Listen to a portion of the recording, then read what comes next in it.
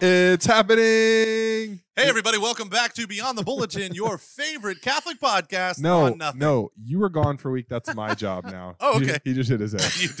You did. A nice loud thump for the audio. Yes. So, Steven, why don't you bring us in? Try to compare to my awesome intro. No, Go. you've already done it. You've already ruined it. We're back. It's happening. Welcome. You've all missed me, I'm sure. Said no one ever. Not even my wife and kids miss me. It's really Aw. sad. Not even my dog misses me. He literally goes to the other side of the couch. I'm the only one at home. My wife and kids have been gone for 2 weeks. He goes to the other side of the couch and goes to sleep. I'm just, you don't even want to be pet? Okay, whatever. It's fine. Not from you. I don't Not have from you, sir. Yeah. A good day, sir. You stay on your side of the couch / bed. Is your dog British?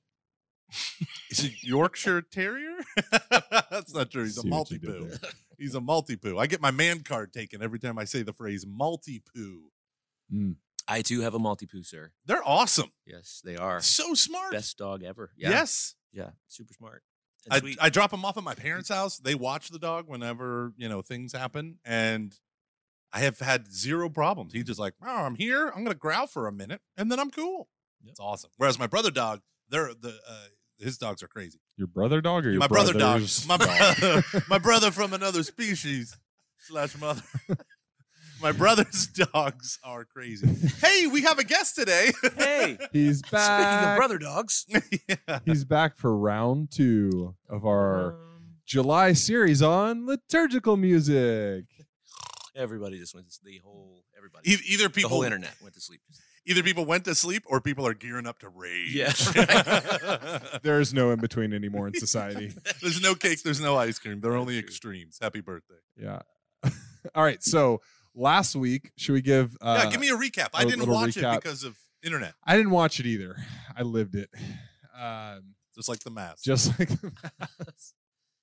So last week we talked a little bit about kind of speaking of extremes. That was kind of what we talked about a little bit. The traditional versus contemporary camps that you hear, which are always the loudest. Either I love traditional or I love contemporary. And we actually got a great email feedback from one of our beloved parishioners, Mr. Stan Muckenthaler. Grandpa, that's right. My kids call him Grandpa too. Yeah. And he wrote in and he kind of gave Josh and I some great perspective. He said, I heard you guys talk a lot about the extremes, like organ versus guitar, that sort of thing. He's like, but what about all those other instruments and things that can blend? Where's the Hashtag middle? oboe. Yeah. Which is awesome too, because I think that represents the silent majority. That balance is right in between, and that's where most people, most churchgoers, Yeah. are living. Like that's but we do tend to go, all traditional, all contemporary. Yeah. But I think he made a great point about the balance and the silent majority right in the middle. Josh, I'm going to give you a piece of advice. You got to talk into this microphone. Hey, let's get in real Pull- close. no. Pull it closer Pull to it your closer skull. to you. I've never used these. Just before, closer but to your I've got skull. notes though. I can't. Well, No, put fair them to enough. the side. This, and then, You have a veritable How's this? table to yourself. The only reason why I say that is because I have so many podcasts and I'm always yelling at Luke, even though I have multiple podcasts. I always yell at Luke, talk into the microphone, bro. get And he's like, closer to the microphone. yeah. So, but the extremes are good in the fact that they teach us, Yes. right? They try to present the best of their form in a lot of occasions. And so when you have an extreme of, say, and I don't just want to use the word extreme because it always sounds like they're fighting each other. Politicized. Yeah. But the idea of traditional music is something that's very important because there is a difference between music and sacred music. There is a thing that exists in the world called sacred music, from which it came from the heart of the liturgy. That explains so much as to why I could never get Gregorian chant to show up on TRL in the 90s. I would request it every day. And Carson Daly would never.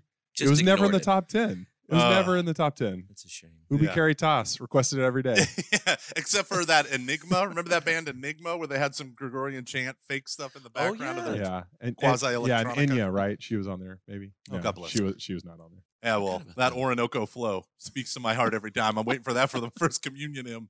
Orinoco flow. I just totally derailed this conversation. You did. I'm sorry. So going back to what I was saying so masterfully, the idea of sacred music came from a culture, a thoroughly Christian culture, and came from the liturgy to serve the liturgy and the people of the liturgy. So for instance, we have the rise of things like Gregorian chant, and which preceded Gregorian chant is Hebrew chant that is linked to the temple liturgies, right? Like the praying of the Psalms that were written. The problem is the temple was destroyed in the 500s, and then the second temple comes about. But there were choir, like when you read the Psalms, they'll say for the choir master, or a psalm of David or whatever. These were psalms that were songs. They were sacred music sung in the temple. And if you don't ever read the Psalms, I mean, if you don't do liturgy hours, at least a little bit, I mean, the rhythm that it produces and all that stuff, the rhythm, feel the ride, cool runnings. It's amazing when you have this stuff. But sacred music, like I said, comes from and returns through the liturgy. But then the idea of, like St. Paul, greet one another with songs and hymns and spiritual songs, the idea that we can take secular forms and weave Christian themes, elements, songs into them. And we're not trying to baptize a medium. Like, we're not taking a rock and roll. I'm going to make a Christian rock and roll. No, because that never works out well. It does not. It just sounds cheesy. Yeah. But you can take it and develop. Like, I think of, like, the beauty of praise and worship is similar to the Psalms in that it's simple, it's repetitive, and it hits the classical themes of praising God, the glory themes of the Psalms, right? Mm-hmm. Yeah. So what do you think about that? Yeah, well, it's a great point. Well, first of all, the notes you're talking about in Psalms, there's a note often that you see Selah, S-E-L-A-H. You'll see that out to the side of the, which I think is awesome that there were notes, even as those scriptures were being written, there's like notes to the singer of the Psalms. Yeah, and we don't even know what that means. Right. In we don't know how to translate that word, so you'll just see Salah or Selah. Right. Yeah. Right. So which is beautiful. And then you're kind of speaking a little bit to style versus the value of music. I think there's a danger in when we go to church and we go, well, and I see this so often, bad music being played in the liturgy, and then we determine that we don't like that style of music because it was done poorly in that instance. And I think there's a danger in that, because there's lots and lots of beautiful music that can be done on a violin. Let's use a violin, for example, because a violin can be a beautiful instrument, can be done really, really well. I've heard violins in weddings, and I've heard violins in masses, and I've heard violins in country music, and I've heard them done really well in all of those settings and all of those styles. I've also heard it done really, really badly. And the violin is one of those instruments. Yeah. And they, like, unless you know how to play it well, it is the worst instrument on the face of the earth. Right, It's like, it is the extremes. It is either beauty. Someone who's been practicing for a long time to play violin is watching this and weeping. Right. I'll never be good enough for Gomer. Yeah, said no one ever. That is not a standard. That's lower than government work. Good enough for Gomer. What's that? Just giving up and going and eating ice cream? No, it's true though. I mean, if you don't know how to play violin, you probably shouldn't try to play it at a liturgy. Yeah, definitely don't do it at mass. Yeah. And so Sing to the Lord, Music and Divine Worship, which is a document that the USCCB put out. Oh, you don't say. Yeah, Sing to the Lord. And have they updated the cover of it? About that? Yeah, they have, as a matter of fact. Okay. Yeah. They put a new cover. Nothing else is new, but they added a new photo of an awkwardly aimed choir photograph someone took while they were walking. You guys are gonna have bishops so angry at you that contributed to that. They don't listen to our podcast.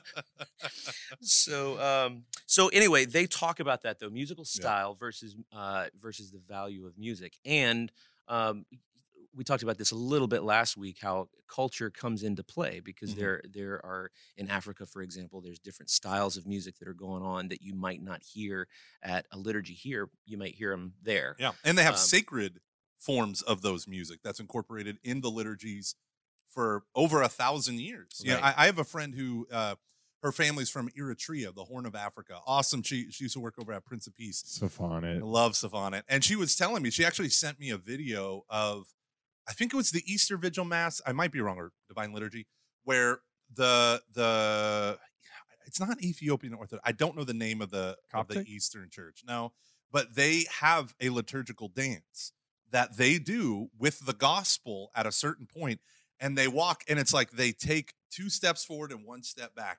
And they do that throughout the whole church. So it's not like they're getting down and shaking it, right, but it is a heavily... And by shaking it, you mean shaking the gospel, I'm going to assume. Yes. Like shaking the gospel like a Polaroid picture, if you will. Got it. but they don't have. There is no reverence on this podcast. Not yet. Until they change those laws. But what we're doing, what ends up happening, right, is there is a definitive difference. Like sacred dance does not look like their normal dance. Sacred music does not sound like their normal music. And so even like when I remember in the 90s, right, when liturgical dance, like everyone was like, well, the Bible says like David danced mightily before the ark of the Lord, and the ark is like the tabernacle, so we should dance in front of it. And it's like, okay, this is what I'm just gonna say.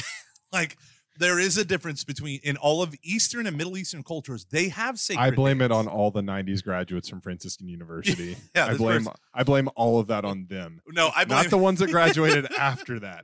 Yeah. All of you that graduated from the 90s in Franciscan University, you were responsible for this madness. And I know. I saw it. I witnessed it in my own parish. Yeah. And I'm still angry about it. However, so there is a beautiful symmetry in that there is always, it's always seen as sacred, right? And so it's not like we're just sitting there and we're bringing, doing the mashed potato and the twist into mass, right? Because that's the thing with the sacred, with liturgy and culture, is within cultures they had sacred dance. We don't. We have artistic displays of dance, but we don't have a thing called sacred dance in the West, right?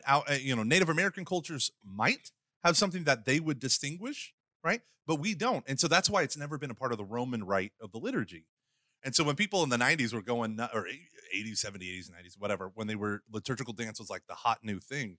It's like you're importing traditions that don't belong to us in all the wrong ways, right? Mm-hmm. And so the liturgical flow of this stuff, I just think, like, for me, praise and worship is it is meant to be a cry of the heart, right? This is what I want. It's very aspirational in the music, or in the lyrics. So the music is, it often has the swell, the drama, the bridge that's repeated. I don't know. So I find like how quick we devolve into Rage Monkey camps can tend to get like wildly out of control when things. Well, I mean, in fairness, I don't really want to see you whipping your chapel veil back and forth like in the mass. I mean, good thing I don't wear one. Yeah, well, not a public mass. I did one time. Side note, I did see one time at praise and worship at Steubenville, because I used to run the lyrics one time. This visitor, I think she graduated in the 90s. Anyways, she came back and she was literally doing this thing where she's like whipping her hair back and forth, and it is burned in my brain now as like this permanent like characterization of what not to do during liturgy. So anyways, I digress. It's burned in my brain. I'm scarred. So I need prayers for healing. Yeah, no kidding. So you were talking about this document from the USCCB, right? What was it called? Yes, Sing to the Lord, Music and Divine Worship. But even as you were talking just now, you kind of moved into some things that I read in Sacrosanctum Concilium. Ooh. Now we're getting into, which is perfect because it was written in 1963, which is about the same time as the dance references that you made with the mashed potato and the twist. So I think we're good. He was homeschooled. It's the only song I was allowed to listen to. But we talk about like some of the culture. Yeah. That stuff comes into what we do in the liturgy. And so while the pipe organ is held in high esteem, as it says in Sacrosanctum, there is room for other instrumentation as well. And to Stan's point, the email that he sent, what I think is brilliant, that he brought up is the balance, and right. And I think that we'd be remiss if we didn't get to that balance of what does it sound like if we have an organ, but we also have strings and we also have an acoustic guitar and an oboe.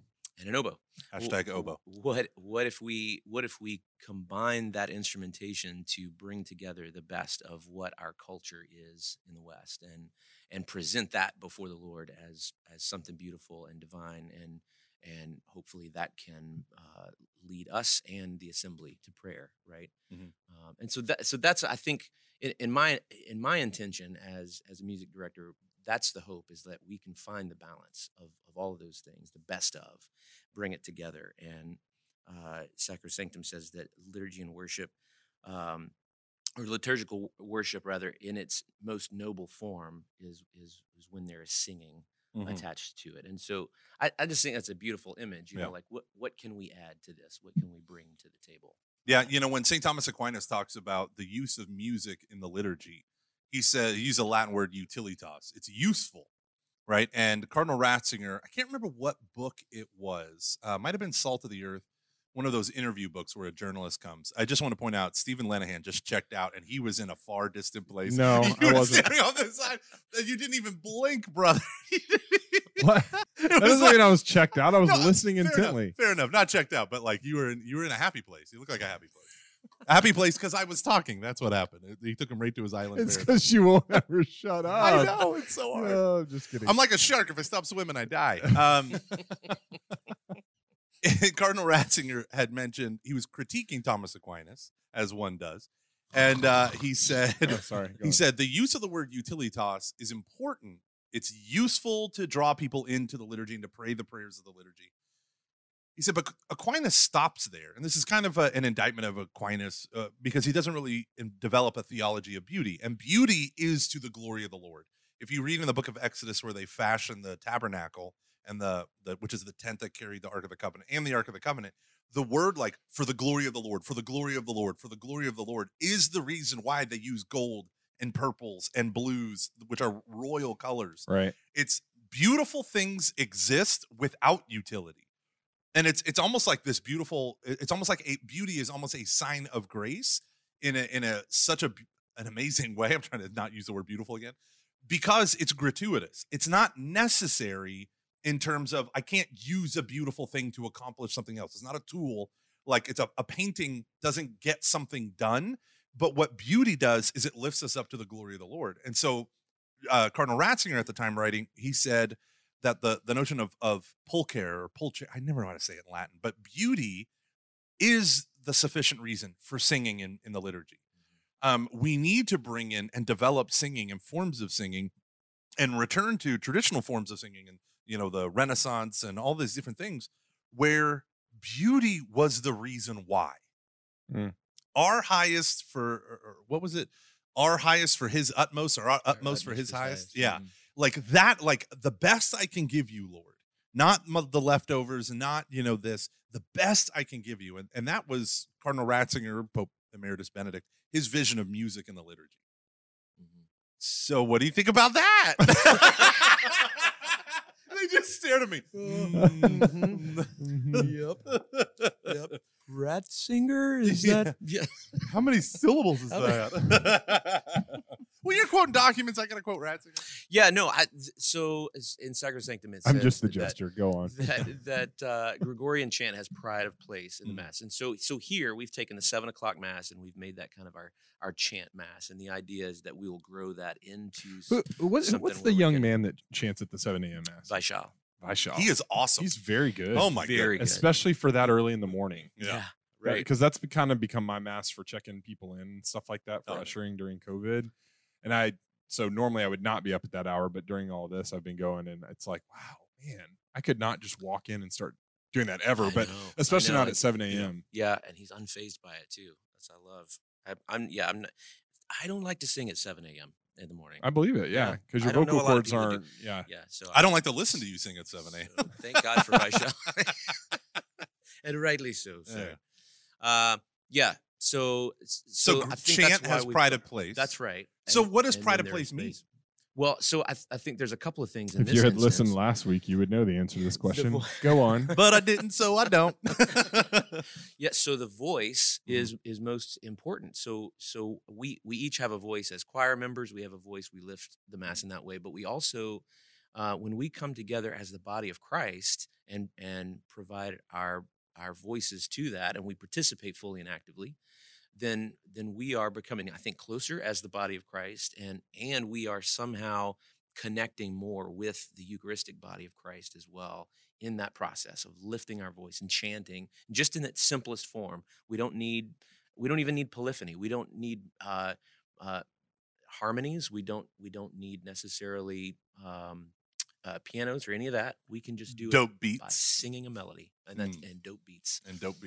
So can I ask you a follow-up question? Yep. That I feel like maybe someone on Facebook watching this might chime in. if the phrase is it has pride of place, or what was it? Is that what it was? That's right, Pride of yeah. place.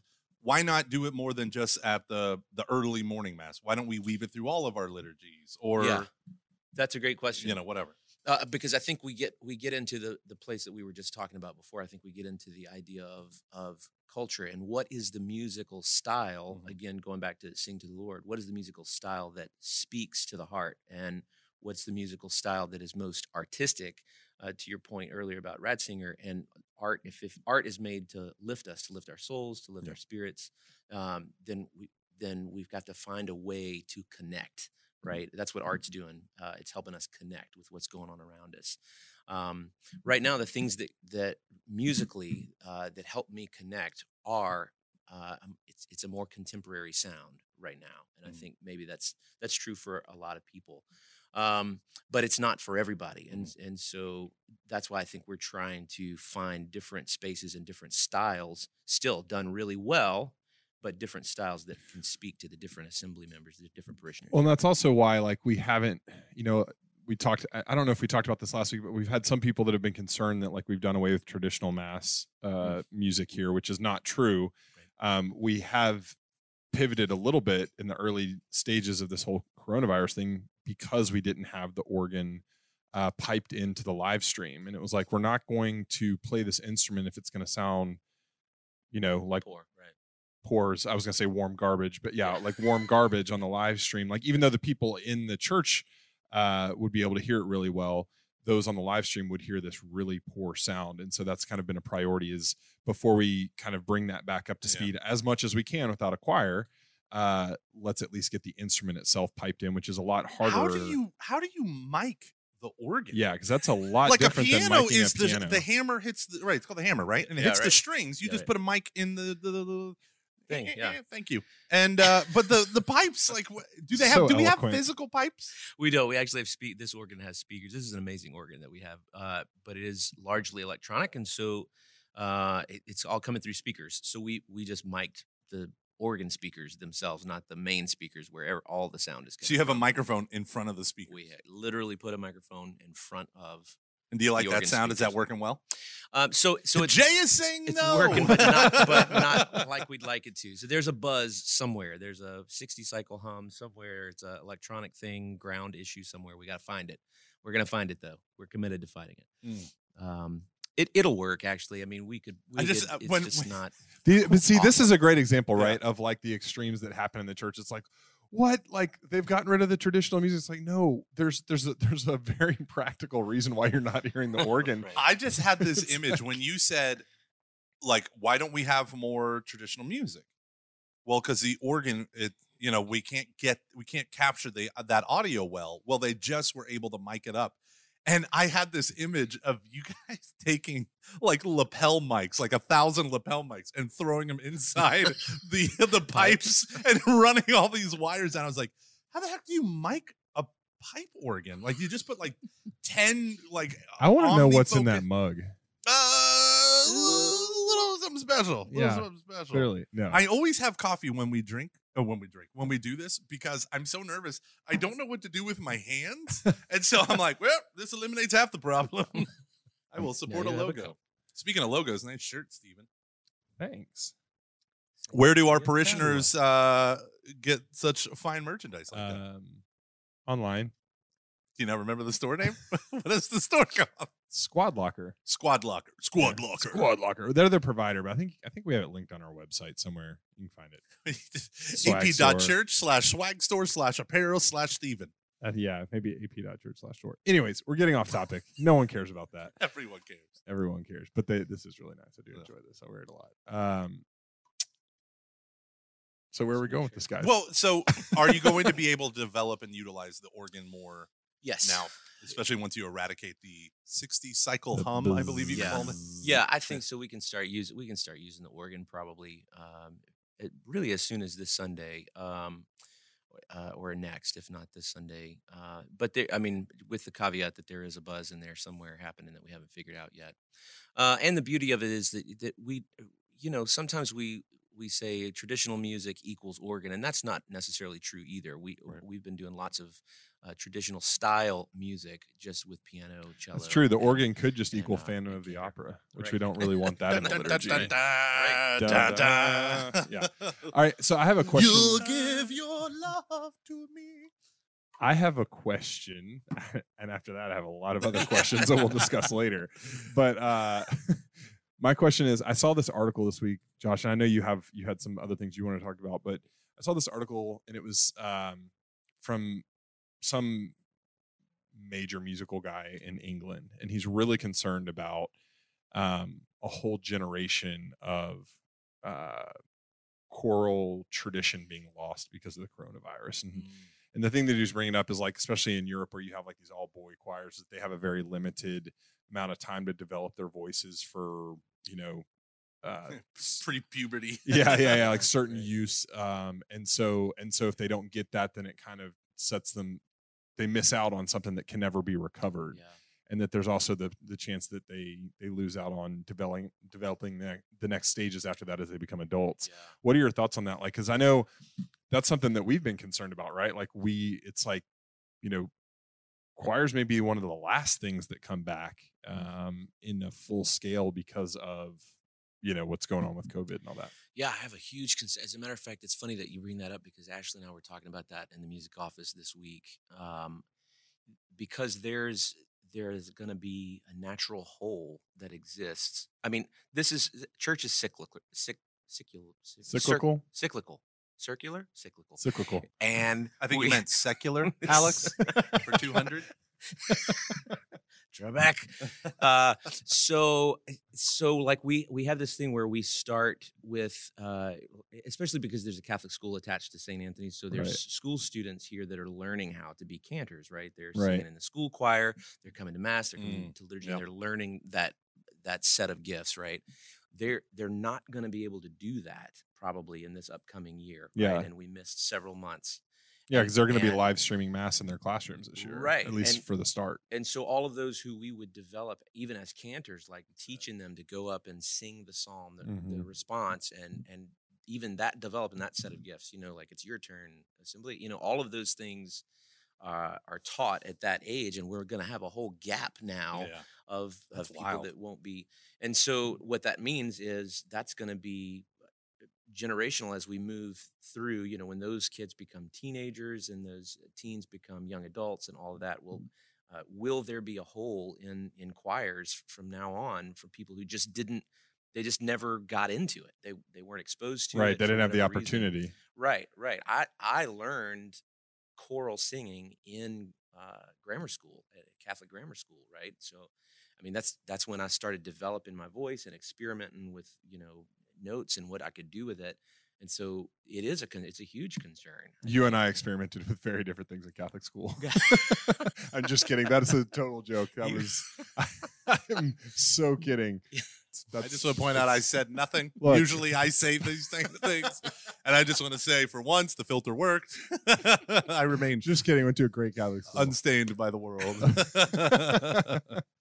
So we have this circle. My wife's then gonna kill me for that.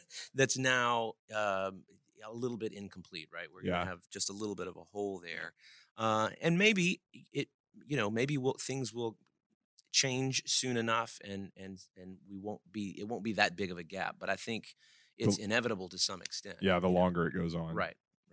Bummer. Yeah, it is. It's a bummer. So what did you want to talk about, Josh?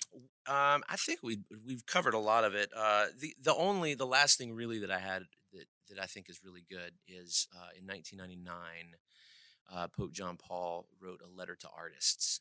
And man, if you've never seen that or you haven't heard of it, just go Google it right now, because it is so good that it's. Oh, there's your voice. Oh, you hear There's it your now? voice. You hear Oh. it now. 1999, John Paul II wrote Letter to Artists. Just Google 1999 John Paul Letter to Artists, and it will be the first thing that comes up. And it is beautiful. It is the most beautiful thing. I've heard people rave about this letter. I've never read it. Well, it's not a long read, so it's really, it's super easy to come across. It's super, it's great, but it's also good because the content.